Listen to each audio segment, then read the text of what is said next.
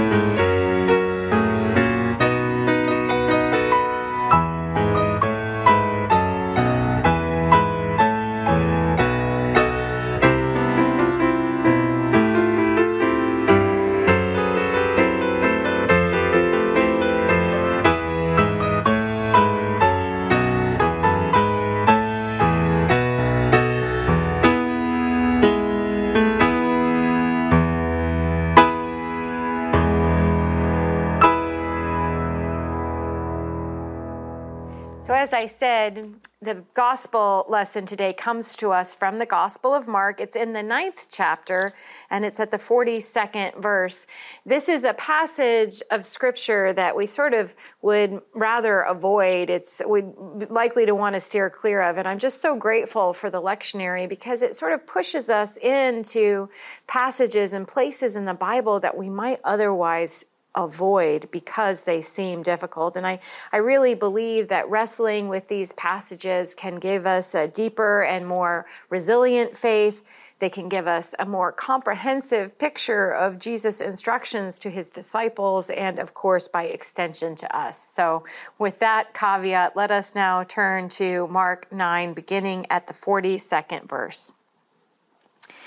If any of you put a stumbling block before one of these little ones who believe in me, it would be better for you if a great millstone were hung around your neck and you were thrown into the sea. If your hand causes you to stumble, cut it off. It is better for you to enter life maimed than to have two hands and go to hell, to the unquenchable fire. And if your foot causes you to stumble, cut it off. It is better for you to enter life lame than to have 2 feet and be thrown into hell. And if your eye causes you to stumble, tear it out. It is better for you to enter the kingdom of God with 1 eye than to have 2 eyes and be thrown into hell, where the worm never dies and the fire is never quenched. For everyone will be salted with fire. Salt is good, but if salt has lost its saltiness, how can you season it? Have salt in yourselves and be at peace with one another. This is the word of the Lord. Thanks be to God. Let us pray. Heavenly Father, may the words of our mouths and the meditation of our hearts be acceptable to you, our rock and our Redeemer. Amen. In this passage, we have Jesus using shocking and graphic language. He's warning his disciples about the consequences of sin, particularly the sin that interferes with the faith of others. This is difficult language for us to digest. We speak so much about love and forgiveness. This talk about self-mutilation and the fire of hell is difficult to hear.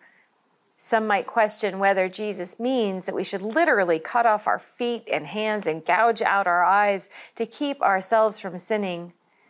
From my perspective, and through the study of the passage I did this week, it became clear to me that while these words may not be intended to be taken literally, Jesus is using this language in the hopes that the disciples will take them seriously.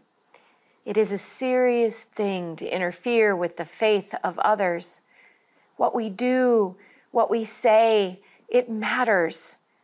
The passage from today is preceded by the disciples arguing about who is the greatest, and then complaining about someone who's casting out demons in Jesus' name.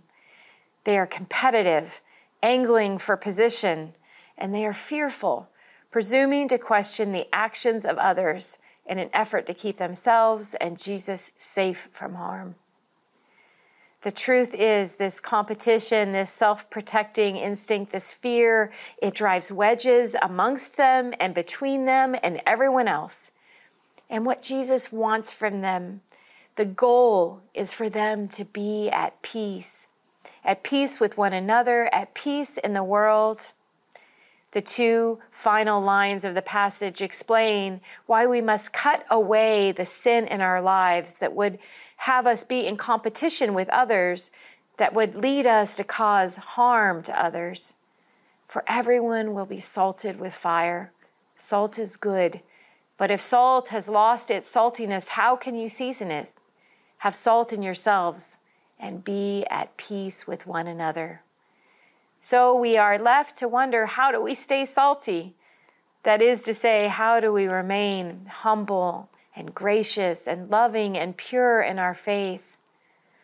I think this is daily work, and that the pathway to the peace that Jesus offers is hard work. It's countercultural. It's demanding. I watched a powerful documentary on PBS this week called The Interrupters about ex-gang members in Chicago who've dedicated their lives to interrupting gang violence. These men and women were raised in a community so broken by violence, living in a constant state of trauma. Many of them have lost their parents to an early death or prison. For children in this community, violence is the only thing they know. And yet these former gang members, by the grace of God, they've broken out of the cycle of violence, and now they go into places where a violent crime has taken place, and they speak to those grieving about laying down their weapons, about surrendering their need for vengeance.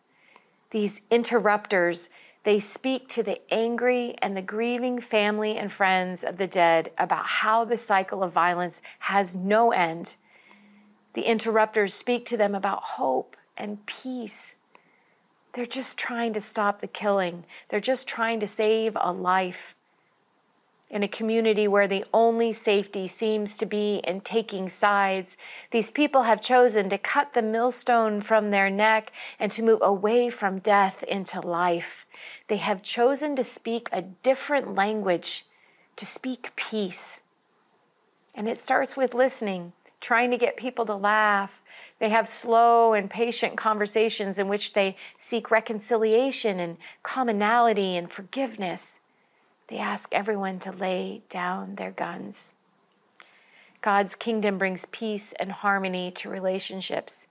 And that peace, it shows the world, it reflects to the world the character of God's kingdom. Each day, each moment, we must remember that what we do matters.